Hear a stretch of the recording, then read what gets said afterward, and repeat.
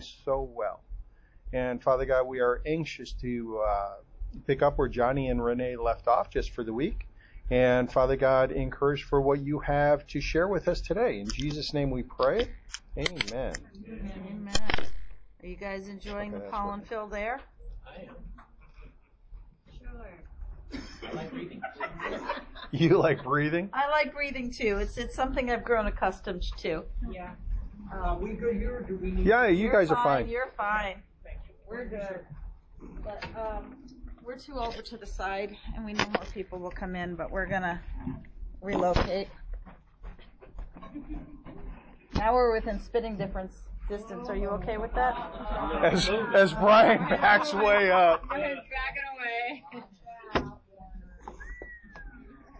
Okay, so I know pretty much for everyone in this room, we've kind of, a lot of the material that we're going over, we've gone over. And at the same time, I'm going to ask for a show of hands because I'm going to be raising my hand. How many of us need to still keep hearing it? That's right over here. The emotional needs, the emotional cups, the learning how to care for one another. I mean, that's Ron and I started this talking about, what's the greatest crisis? Being alone, right? That's what Scripture said. That was the first time God said something wasn't good. All right, when man was alone. But was man alone? No. He was with God. She was with God. But God He was with God. is the only thing we need, right? No, I guess not. He said it's not good for us to be alone. What's that? We needed someone. Fellowship. What I love is that our God is a relational God. Because even our God is a relational God. He's not alone. He's Father, Son, and Holy Spirit as one. So we've got to remember when we're walking through life, and I can't tell you how many times, no, I don't need any help. We did that, just the other day. Someone asked if we needed help. Yeah, you. Ian asked us if we needed help, and you said, no, I don't. I got this. I was like, so frustrating. As soon as I said it, I actually started to say, it's our stuff, so we'll take responsibility for it. Because we were moving something up from upstairs, downstairs. And then I'm thinking, that is a horrible message to give. Not to say that I'm not responsible for my own stuff, but that I'm unwilling to take help from someone else. Who's willing to help. Because Our pride. And that's what it is, because we experienced that when Paul had meningitis and he came home from the hospital. And it was really hard to let everybody help us. I mean, people just wanted to. And first of all, it was hard to admit that we even needed it. And then it was very humbling. And you have to be vulnerable. Well, I think I've shared the story before where I was digging up some pipe in the backyard, and I see, our son out there sitting down and playing with his daughter, and I'm thinking to myself, I would have never let my dad work that hard on a yard. I know. And then as soon as I said that, it's like, Dad, can I help? And I said, no, I got this. Oh my God. And immediately I heard in my spirit, what are you doing? I know. I prompted your son to help you, and now you're refusing it. And I caught that, though. I said, you know what, Mike, I would really appreciate it. Thanks. But I think, pride is a large part of it, like you said, Kathy, and at the same time, I think a lot of this world has taught us self-sufficient. Yeah. We don't want to be nosy. We don't want to butt into other people's problems. We don't want to, or we think we know what they're going through, so we'll just have to let them work it out themselves. I'm going to give them space. You're going to give them space, okay? And inside they're really saying, I wish someone would. Yeah. Or I need help, but I don't even know what I need. But I don't want to be an imposition to anyone. They've got their own stuff to deal with.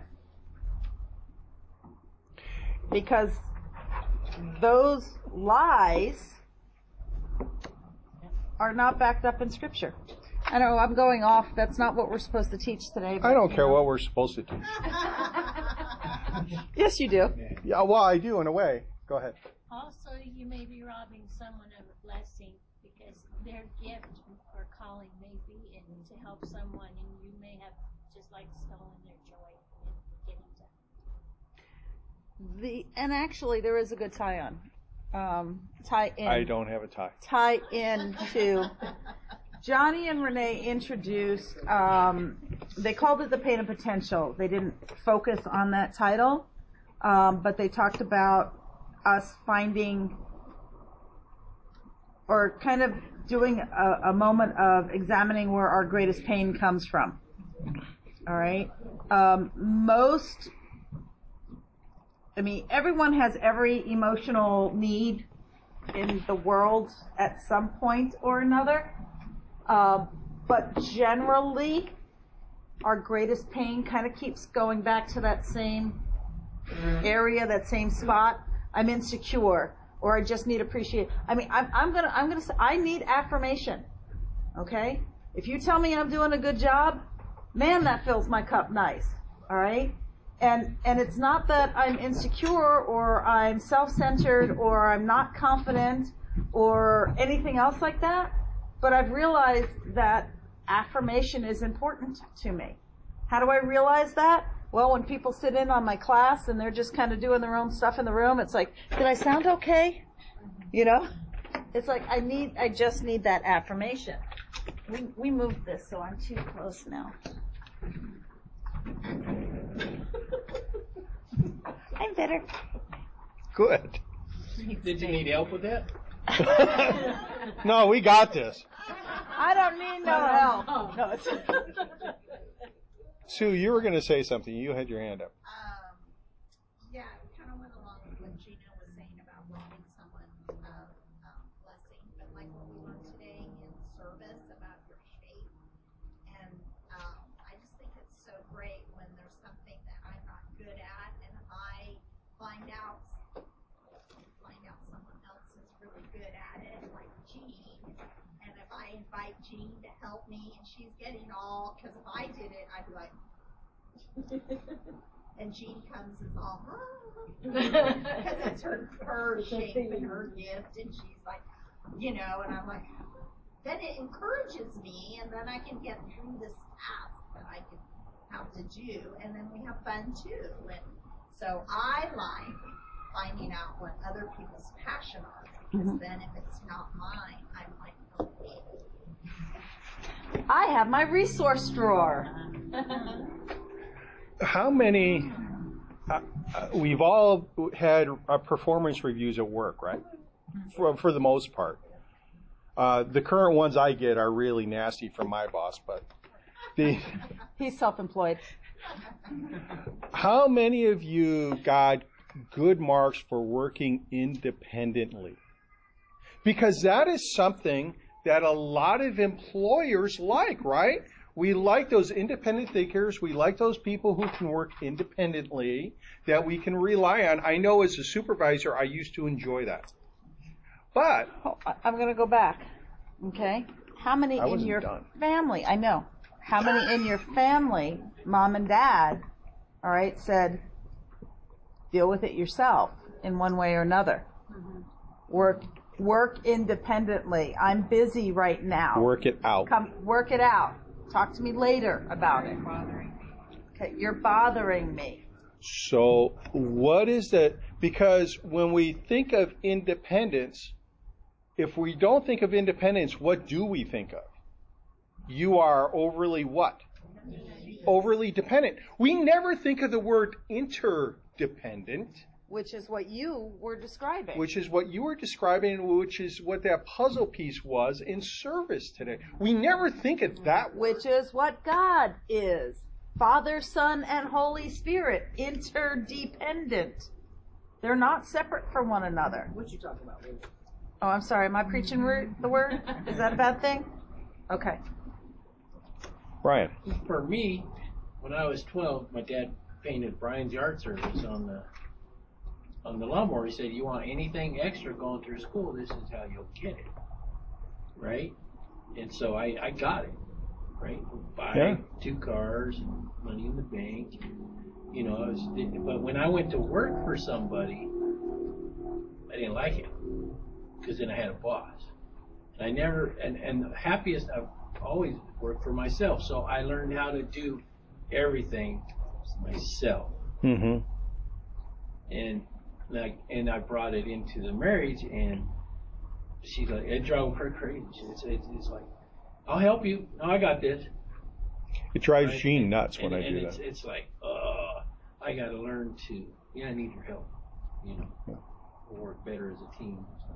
It drives me nuts while I'm the same way. Yeah. Well, we all have needs, and the pain and the potential of the needs, we don't realize that our independent mindset, our self-sufficiency, is actually bringing us oftentimes to the pain side of that figure rather than the potential side. Because we're,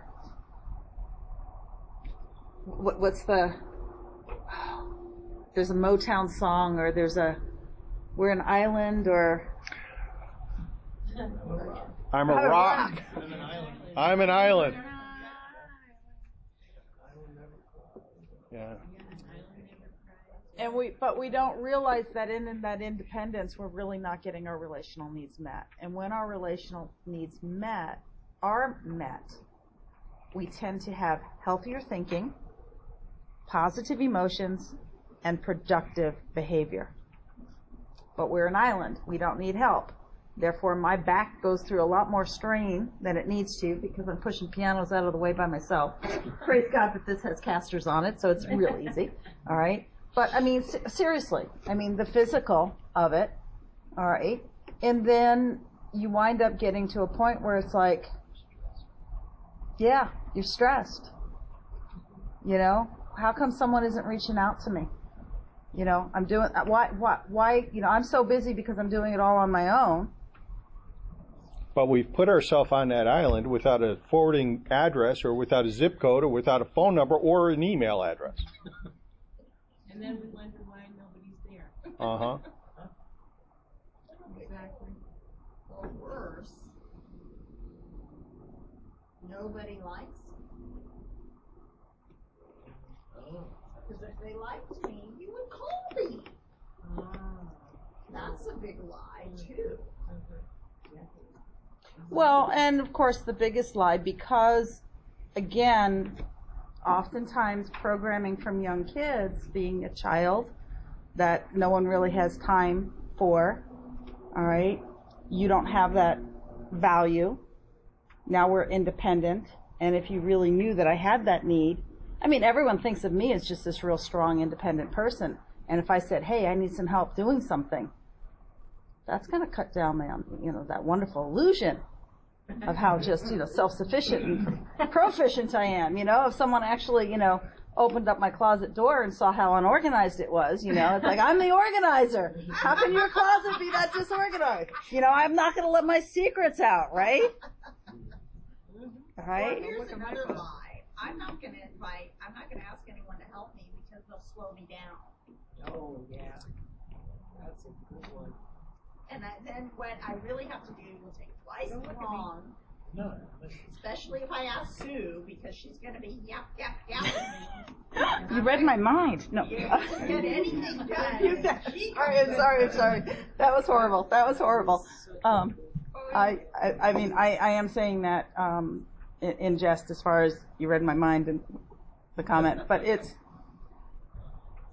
but when we're looking at relational needs, these life circumstances that we all kind of deal with it one way or another, and I've had those thoughts about people, I've had those thoughts about myself, all right? No one wants to have me involved because I'm too bossy and I just start directing people and it's not my place to do so, and, we all have something, but taking those real life things and putting it into relational needs, what are we doing in those circumstances? What are we doing in those circumstances when we say, I'm not going to ask anyone for help because they'll slow me down? I'm not going to ask for anyone for help because they might find out.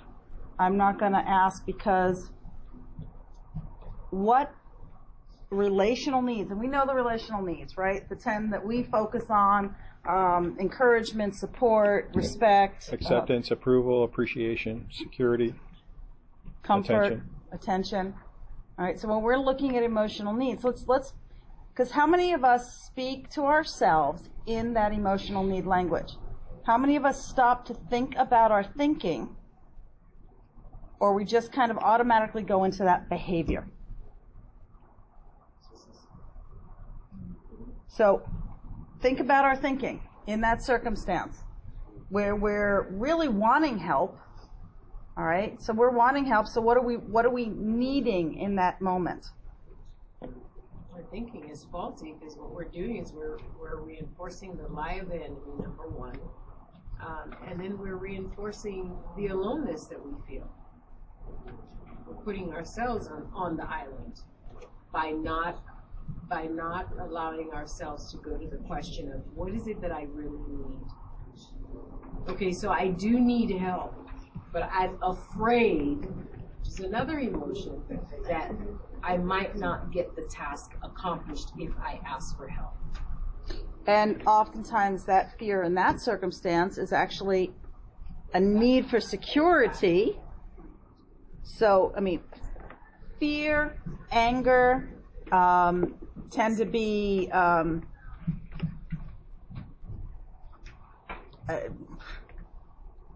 backpack, the catch-all. I mean, but they're two generic terms when you're dealing with emotions. Even love, in some ways, is too generic a term because it's a catch-all category that really isn't specific enough. You know, love is a positive emotion, but are we talking about a love that is an emotional connection? Or a Mustang. Right. Yeah. Right. Or a thing. Or a thing. What about out of selfishness? Because sometimes you may feel, well, I don't help people. No one's going to help me, so I'm not going to ask because you assume other people feel like you do. Mm-hmm. Sometimes I know I tend to be that way. It's like, I don't feel like helping that person. So, but then when I need help, then I'm reluctant to ask because I'm thinking they may feel like me, which may not be true.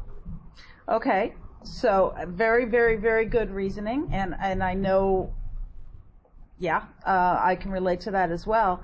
But what would that lie? What emotional need would that lie be linked to? So the lie that you're believing is because I don't ask for help, people are going to look at me as because I don't offer help.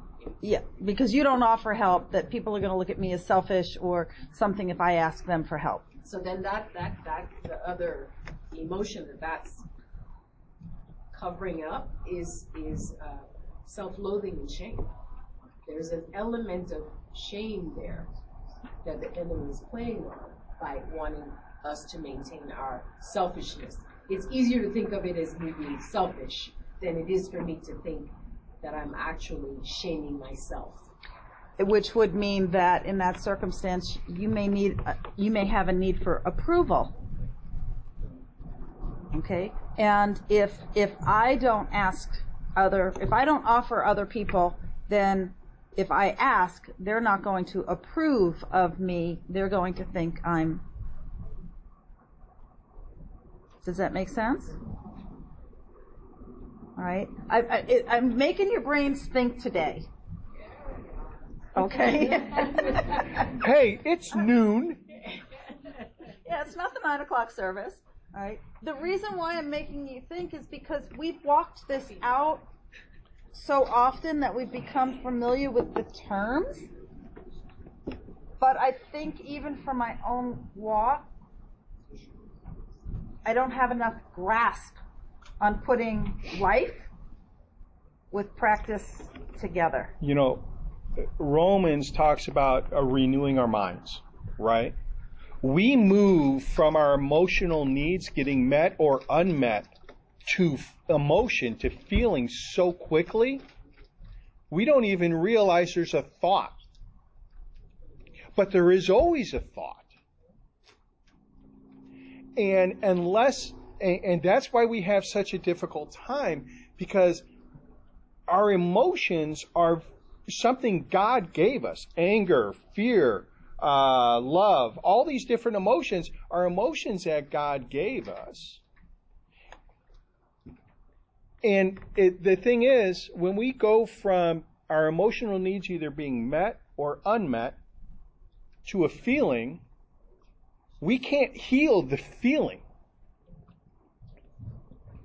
We can only come against the lie that was put into our life or that we began to think. That's where the healing takes place. So unless we can identify that thought or that lie that we're believing that causes us to feel something,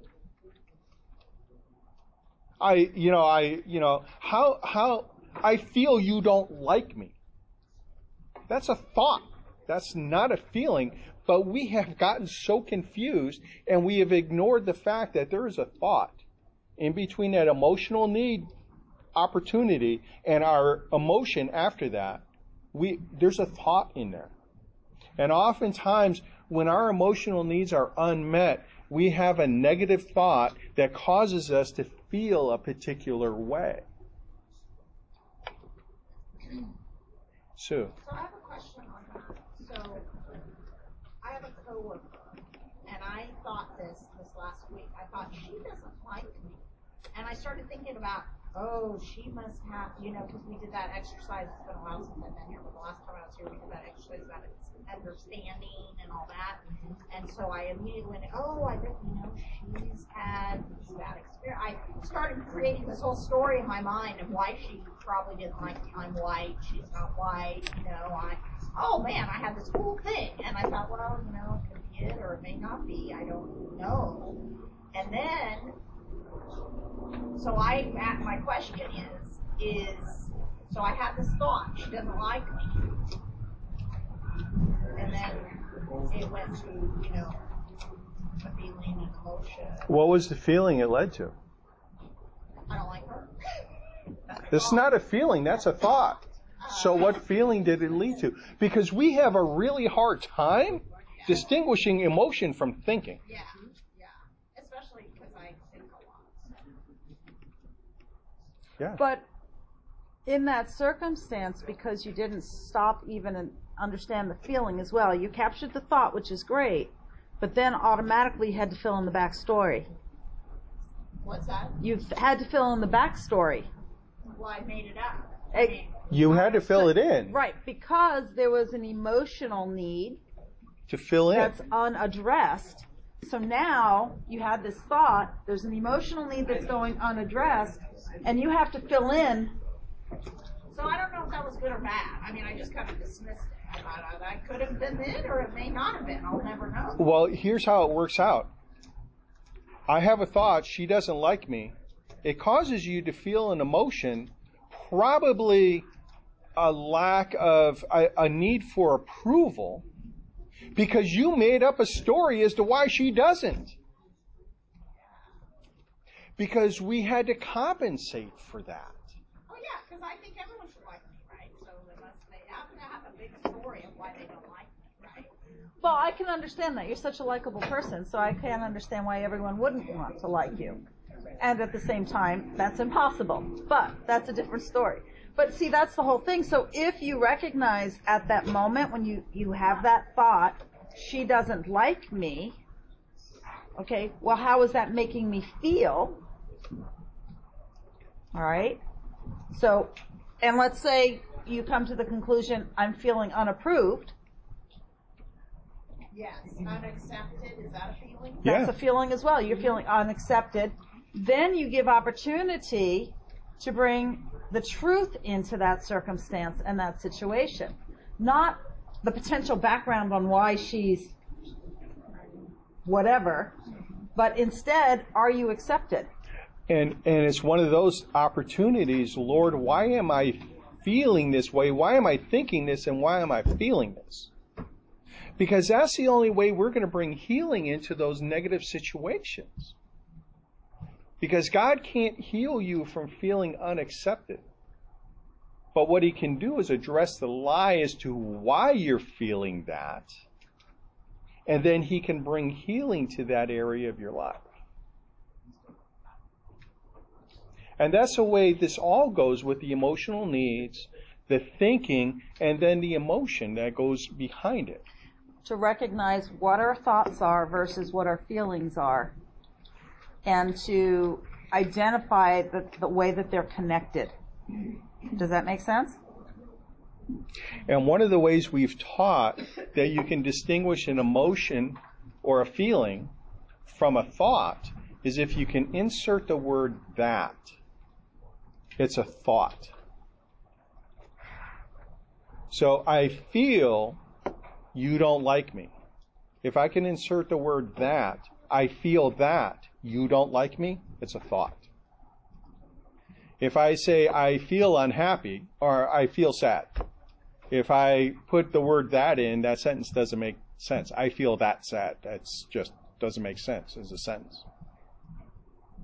So that's how to distinguish that. But it's really important to identify what that thought is. Because God can't bring healing to the emotion. There's nothing to heal there. It's an emotion. We can only heal the damage we've done to ourselves by telling ourselves those lies. Or believing the lies that were told to us. Yes. You know, I loved Johnny and Renee's vulnerability last week when they were sharing the different stories. And I think, again, universally, pretty much everyone has had circumstances where people have just been mean to them, you know, and said untruths. I did it, and I apologize to you because it was wrong of me to even make. I mean, I know you know that I was teasing Sue, but for me to come out and say it is still an unhealthy part of me that I'm working on correcting, because it was wrong, even in jest. It was wrong, and I'm sorry I know I appreciate your forgiveness, but it was wrong. But it because my defenses and my upbringing, that was, you know, plus being in New York, he just barbs all day long. It doesn't make it right. It's a different culture, you know. It doesn't make it right, and it doesn't make it Christ-like either. And it's an area that I still need to work on. But even in jest, how many people have really truly gotten hurt in jest? You know? So with respect to this, and what we often find, how do I phrase this? Because I was tempted to lead off with this, and it's related to what Pastor's sermon was last week as well as this week. Because last week he asked us to do homework. What do you want your epitaph? Epitaph. Say that? Epitaph. Epitaph. What do you want your epitaph to read? Epitaph? Has anybody thought about what they want their epitaph to read? It's what they're going to put on. It's the lie they put on your tombstone. Is that what you said? No. I said, here lies this woman. Here lies this woman. But Okay. that's a lie. Simple. That's a lie. I'm not a lie. Are you, Just a woman. one, are you just a woman? Two, spiritually, are you there? No. See? It's a lie. So Here lies this woman's coffin and her bones. has anybody thought about that? Because here's the interesting part. Why did God create Adam? Oh, Adam? Why did God create Adam? Did he create him because he needed a gardener for the Garden of Eden? No. Why did God create Adam? Fellowship. He already had fellowship in Godhead. He did. And we would say perfect fellowship, right? So why did God create Adam? I don't really understand why. I don't really understand why he created Adam, knowing all the pain that man would cause him. I mean, that makes me just in awe of God that he does not think like me. I would, because God could see the beginning from the end, and He saw that this man was going to, mankind was going to cause him so much pain. He still did it. And He still did it. Well, the Tina Turner song, like, here it go. What's love got to do with it? Maybe that's why He created man. I don't know. I think He created man because out of the fullness of who He was, an intimate, perfect relationship. It was the ultimate expression of His love. To create man in His image. But he didn't create it for the purpose of tending a garden. He created it relationally. So I'm going to add an additional challenge to Pastor's challenge from last week. Your epitaph, what would it read relationally? Because that's what we were created for. I want to add something to you, and Brian has his hand up Right. too. I believe that. Thank you, my groomer. God gave in the face of pain. God gave in the face, right? We love because He first loved us. Because He gave His only Son. And He gave His Son before the foundation of the world. That's what the Word says.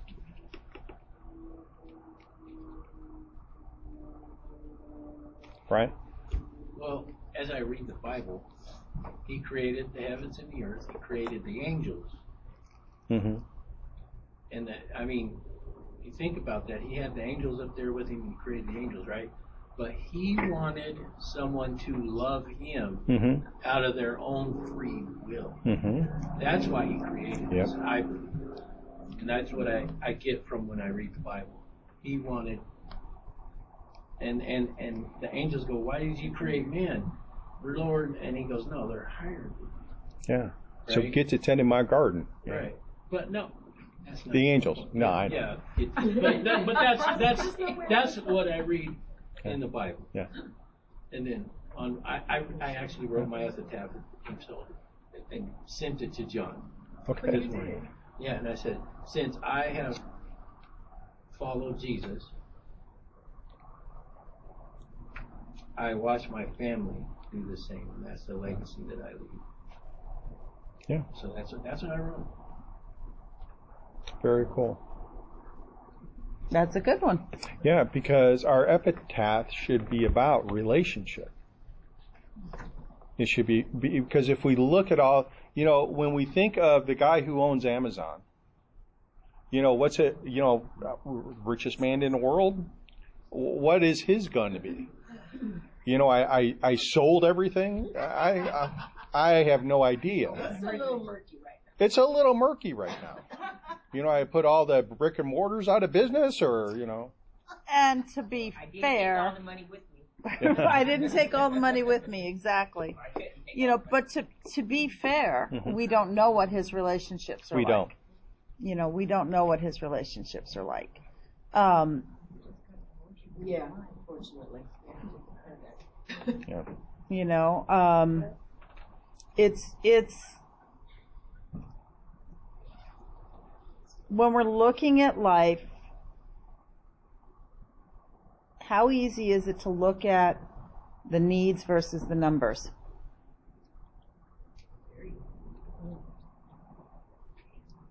They don't attack you. They don't do anything. Well, I'm not saying anything except that I've got 4 years and 7.5 weeks before I retire. But you're not looking at the numbers. But I'm not looking at the retire. Yeah, How much? 4 years and 7.5 weeks. She's not counting. But I'm not counting. Not the 7.5 weeks. Yeah, because we get half a week at the end of the year. So yeah, but I'm. Now, if you left your job, would you say that? Probably not. But I'm looking at the numbers, and I'm trying real hard. And I think one of the reasons why I'm looking at the numbers so much is because outside of my students, the relationships at work are so struggling. because I'm a different world than public school teachers. So they don't like you either. I know they don't, and that's okay. Wow, we have some people I realize they're at a different place, but for me, it's very hard because remember I said at the beginning, I have a need for affirmation, right? And there's nothing wrong with my need for affirmation, and it's not a codependent need, it's not an unhealthy need, and it's not that I go around it, so it's a healthy need for affirmation. I'm not getting any of that at work because my perspective, my word view is in conflict with their world view. So therefore I see things differently and I make suggestions and so forth. So it makes it a little bit more challenged relationally. And when Ron and I don't go through and deal with the relationship part, now that could be, even, what was it, yesterday? Yeah, it was yesterday. Ron was pretty distant. In the morning? In the morning? Yeah. Friday, there we go. Had a whole bunch of different things running a bunch of different errands and stuff like that. And Ron was kind of quiet and he kind of had this face on him. I get a face, apparently. He gets a face. He gets a face on him. I get a face. And internally, all right, I'm thinking, Ron is mad at me. I'm making him do more than he wants to do, or my unclarity this morning is frustrating him. All right, I had this thought. Okay, and I started running with all of the, why is he feeling like this? Okay, which I never clarified until I finally. What did I ask you, or what did I state? See how much healing takes place in our relationship? I don't even remember. But we were in the car, and I said, I'm feeling disconnected. You're feeling disconnected. And the comment I made was because of Jean's actions. I didn't know what she was focusing on, and I can't keep up. Jean multitasks really well. And if there's a free 5 minutes, that 5 minutes will be filled in with something else. So I am trying to catch up on the thing she was on 15 minutes ago. And it's overwhelming for me. We went looking at kitchen cabinets yesterday. And it's one of those things, there's so many choices I can't even focus. I can't even focus. Show me 5 things you like and I can help reduce that 5.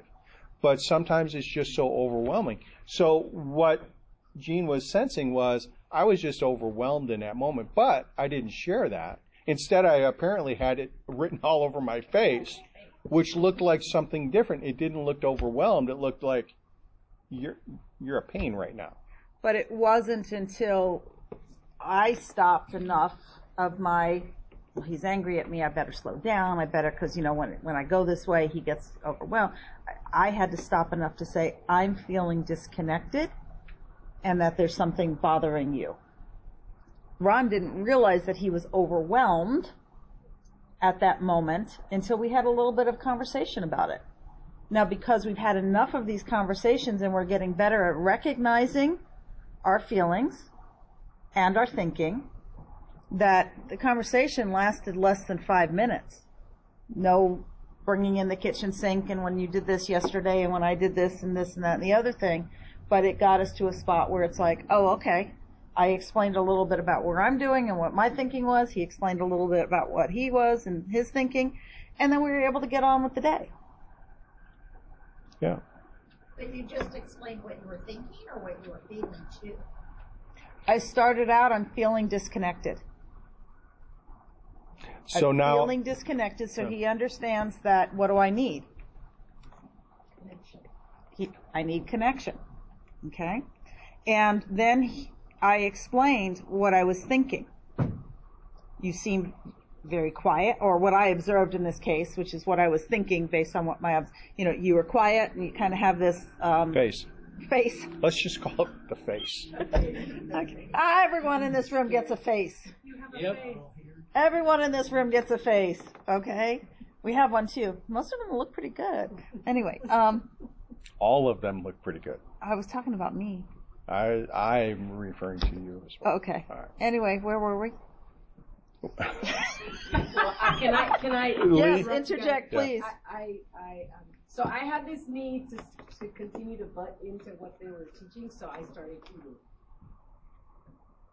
Okay, because that was a way to slow myself down so that I just wasn't constantly talking. I just thought I'd share that as a free But wait a second. You had a need to butt into what we were teaching. Okay, so really, what was that need? To speak. You had a need To be heard. To be heard. So I decided that it was inappropriate. So At that moment. at that moment, so I chose to. But I like what you guys modeled. A couple of things that I got from you modeling what you experienced on Friday was that, number one, as facilitators of this class, you don't have it all together. Mm-hmm. Number two, through Sue's question, it amplified for me that you practice two things I picked up. Let me know if I'm right or wrong. You practice expressing the feeling, which gives context to the things that you observe, which then allows what you were actually thinking about what you observed to be able to be received in a welcoming manner. Yes. And then giving Ron the opportunity to address the emotional need that was there because of the context. The other thing that I observed, and thank you, Sue, for your question, because it helped me to slow down and really catch some things, is that you guys, I'm guessing, must have practiced dealing with the emotional need or issue in the present, because you made a point to say it didn't become hysterical. Mm-hmm. Historical, sorry. You didn't drag in stuff from last week or last year or whatever because you were. I hate that he always gets like that when, yeah. Thank you. You're welcome. That was a very good summary. Good job. Now I feel firm. Feel firm. And you know what the basis of all that is? All that Leona explained and referred back to, and one of the things, we've had to make a conscious choice not to get offended. That's what it really boils down to. We've had to make a conscious choice not to get offended.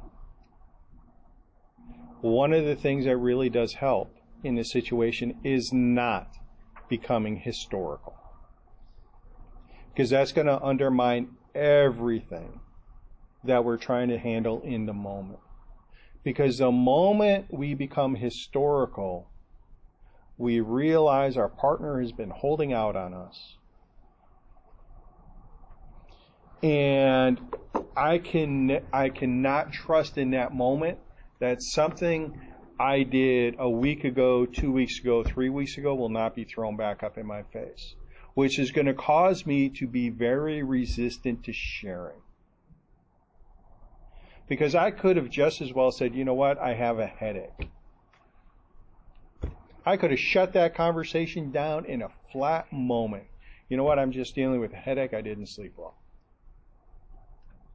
Meanwhile, all this stuff that's in me and all this stuff that's in Gene, none of that gets resolved. You know, and I go about continuing to feel disconnected because he's got a headache and I'm not feeling like he's on board with what we're supposed to be doing. And, you know, my feeling is, you know, I'm just going to have to try and keep up with Gene the best way I can keep up with Gene and hope I don't fall flat on my face. But the thing is, and I'm going to stop for Sure. just a second because what you just said, he's going to try to keep up with me and try not to fall flat on his face. What emotional need are you neglecting?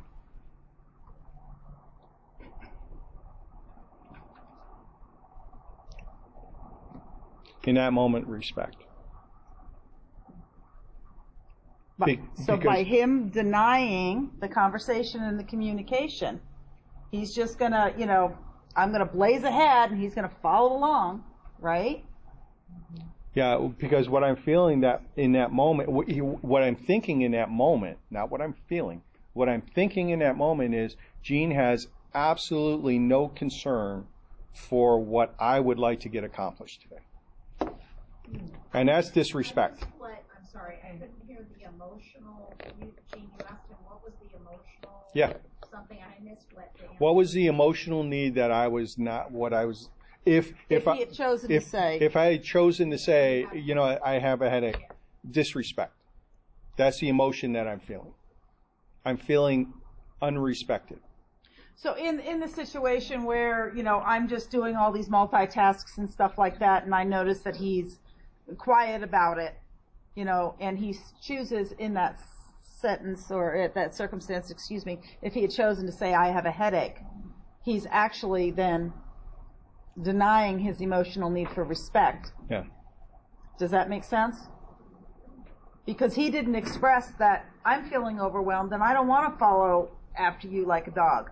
I want to be a partaker in what you're doing. I want to be involved in your plans. That's kind of what he was feeling when he got overwhelmed. He got overwhelmed because he was feeling disrespected. Now, someone else in that situation may have felt differently. It may not have been disrespect. But that's what I'm saying is it's to stop. Why am I feeling this? What is my thinking in this circumstance?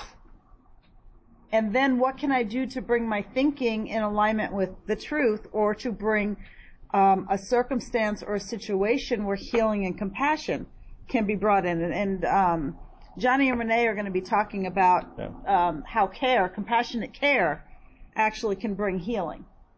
And not just compassionate care, but also communication. Compassionate communication can bring that healing. Does that make sense?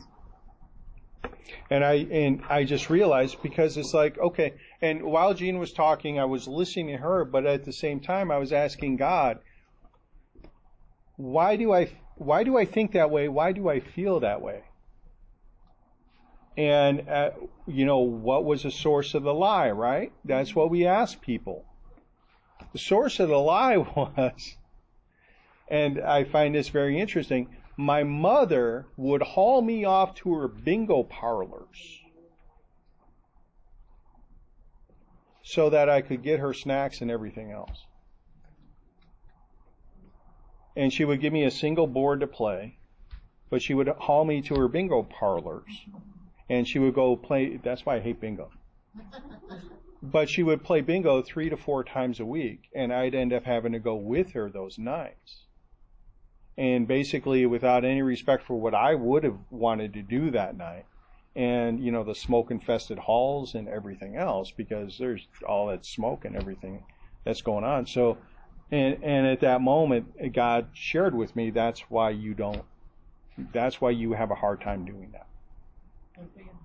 Hard time, because I couldn't express that to my mother, because in those days, that's you it. do what mom tells you to do. Period.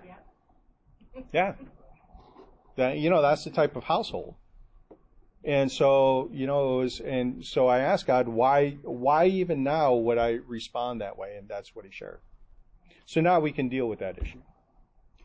And I'm grateful that God did reveal that to you. Mm-hmm. And I can see how it would feel disrespected, that you might have wanted to hang out with other people or do other things instead of being, and I mean no disrespect to your mom. No. I did it to my kids too. As a matter of fact, someone once said that's the reason why we have kids, so they can do stuff for you. Yeah. But the feelings that go along with that, you have more value than that. Your needs and your wants are important, and I'm sorry that wasn't recognized, and I'm sorry that I didn't recognize that at that moment. Thank you.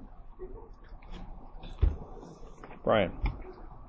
So in John, can I read a little bit in John? Of course. Yeah.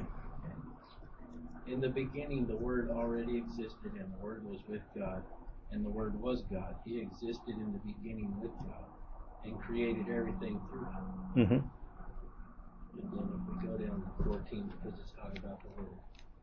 Just give it real quick. So the Word became human and his home among us.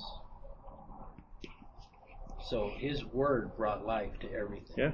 So our thoughts and our words become life. Mm-hmm. Or death. Or death. Yeah. It's very powerful. And how we got saved was through our confession of our mouth. Mm-hmm. It's through the words. If we're not paying attention, and this is the biggest obstacle. It's only 6 inches long, but it's got 1,000,000 miles worth of Neurons. imprinted neurons. All right, and when I say imprinted, if literally, and I think we've talked about this before, anyone, young itty bitty babies, all right, they're already starting neural pathways. All right, it's like anyone drive down a dirt road that's been driven down, and you get these ruts with this big hump in the middle. All right, just the process of going. All right, our brain literally gets ruts in the road. It's automatic. That's PTSD. All right, guys that go off to war, ladies that go off to war, all the shooting and the bomb. They're here. Someone makes a loud noise, they hit the floor. All right, their brain is processed to respond like that. All right. And if you've grown up in an abusive household or neglecting household, your brain is processed. You've got those ruts. The good news is that God has designed us in such a way that when we recognize those ruts, just like in that driving the car, you can jerk the car and get it over that center hump and start driving on the center hump and the other side of it and making a new roadway. Right? We can do that with our brain, but it is taking captive every thought and bringing it under submission. It is being renewed in our mind. All right? It's recognizing the thoughts that go with our emotions and the emotions that go with our thoughts. They go back and forth, hand in hand. Some people just, I mean, like for me, I used to wake up angry. Woke up angry and bitter. All right? And I never could figure out why I was angry and bitter. Because if you look at it on paper and you try to analyze it, everything is fine. Why am I angry and bitter? All right? Then I realized my mother is angry and bitter. My sisters are angry and bitter. My grandmother was angry and bitter. My aunt was angry and bitter. That's what I learned. That was part of my generational heritage. All right? And it wasn't until spiritually I took care of that and recognized that anger and bitterness without I'm going to say this and bear with me for a second, without a just cause, all right, is a lie from the enemy he's just trying to throw out. Now, anger and bitterness is not something that we should walk around with anyway, but I say without just cause is because there's still life events that might go to, it's like, this is an unjust situation and I'm angry and, I would hope it wouldn't turn into bitterness, but outside cause, but you guys understand the difference. And I want to take a step back too, because you all heard what Jean shared with me, right? It's called emotional care. We were teaching. We have a task to do, frankly. Did Jean allow the task to interfere with emotional care in the moment? No. Oftentimes, we allow our tasks to get in the way of relational care, emotional care, and oftentimes we allow our tasks to get in the way of a good epitaph.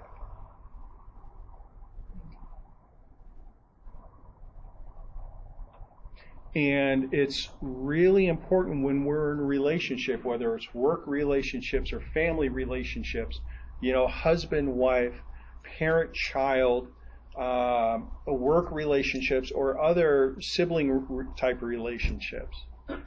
It's always important I know I shouldn't use the word always, but I am. It is always important to put the relationship ahead of the task in the moment. God had a lot of work to do, frankly. And relationship always came first. Relationship always came first. So I appreciate. He stopped on the way, the woman with the issue of blood. I mean, think about that. If you were the woman with the issue of blood, if you guys remember the story, for a decade plus, she was an outcast in her society because she was bleeding. So she risks everything to just touch the garment, all right? And she was healed instantly. What do you think her preference would have been at that point, relationally? She's been an outcast for decades, right? Because she's had this issue of blood. And she sneaks in, pushes through the crowd, sneaks in to touch Jesus' hem. Do you think at that moment she would have wanted Jesus to stop everything that he was doing and call her out? What do you think she would have preferred? Yeah. I got healed, praise God, I'm getting out of here. Because I don't want anyone to know what I've just done. Because that is what her pain allowed her to become accustomed to. We talk about the pain and the potential. I prefer to reverse those words. The potential and the pain, because I don't want to give preeminence to something we shouldn't be living out. Jesus at that moment was introducing a new potential when he stopped and acknowledged her. You know, she still doesn't have a name. Think about it. She still doesn't have a name. We still don't know that woman's name. We'll figure it out someday. We'll be told someday. But Jesus stopped to speak potential. That's essentially what he did. He was speaking potential into her. Because Pastor talked about flushing those thoughts. If you were in service, he talked about flushing the thoughts. What are you going to refill with? Think about flushing a toilet. Because you flush it, it refills up, right? What are you going to refill it with? Because you can't leave a void. Because if there's a void, Sue, we're going to start thinking some thoughts that just aren't appropriate. So what do we got? If we're going to flush a bad thought, we got to replace it with what? We got to fill it with a positive thought. We got to reverse that lie. We got to fill it with the truth. We got to fill it with the truth. And I think the truth is an important key, not just a positive thought. Right. The truth. Often the two are hand in hand. The world will oftentimes fill in with positives that are not truthful. You can be anything you want to be. You're a quadriplegic, but you can be a major league basketball player. Because you can be anything you want to be. All right? That's a positive thought. You can be anything you want to be. But unless God divinely heals or grows 4 legs, 4 arms, 2 arms, 2 legs, you're not going to be a major. So when we're talking about truth and positivity, that positivity has to be balanced in the truth. Does that make sense? Yes. And I think sometimes that's where, because the world is so positive and we give the encouragement and we use the Christian cliches, it's hard for people to receive because it's not a realistic truth. I don't know if I'm explaining it properly. Pastor talks about reaching our potential, right? So how do we reach our potential? Because that's what it's potential and pain. It's going to go in one of 2 directions. Ask God what the truth is about you. That's where the potential starts. So, God, what's the truth? Bring it back to the beginning. Sue, your coworker doesn't like you. God, what's the truth? God, what's the truth? She doesn't like herself. Well, basically, it's going to be honest, and here's how we can tell something. Yes, that could be part of it, That's not the whole picture. The answer is going to be either she doesn't like me, or she doesn't like me for whatever reason, or she does like me and can't express it, right? It's she either does or she doesn't, all right? But whether she does or doesn't like you, because now you're recognizing that that's a need for acceptance, what's the truth as far as your acceptance? Yeah. The question doesn't become as important of whether or not she likes you. It becomes whether or not I'm accepted. How can I get that acceptance met if Right. she's not a viable resource? Yeah. How can I get that acceptance? Where is the right place for me to go, God, to For get acceptance. that acceptance need met? So if she doesn't accept me, where can I get that need for acceptance met in a healthy manner? Changes its dynamic. Amazing how it influences the relationship in question. So it's amazing how that having that dialogue with the Lord changes the relationship in question. Change your perspective on how you see her. Because you just don't have enough information to fill in the blank necessarily. Full spectrum. But a blank is being filled in. So, Lord, why am I filling in that blank with that? Whenever I ask a question, I will always ask it back on myself. Why am I thinking that? It's not, why doesn't this person like me? It's, why am I thinking that she does or he does not like me? Why am I thinking that? As the scripture says, let a man examine himself. There you go. So what is it that I could be doing that could be contributing to her feeling, he or she feeling the way they feel? And again, we're filling in so many blanks that it has to get down to a simple question. Lord, why am I thinking what I'm thinking? What emotional need is it connected to? All right? All right. Questions, comments? No snide remarks. I've already made them today. I appreciate, Jean, how you are always good about doing that, about what you did for Ron, about, saying, I'm sorry you had to go through that. You've done that to me too, and I appreciate it.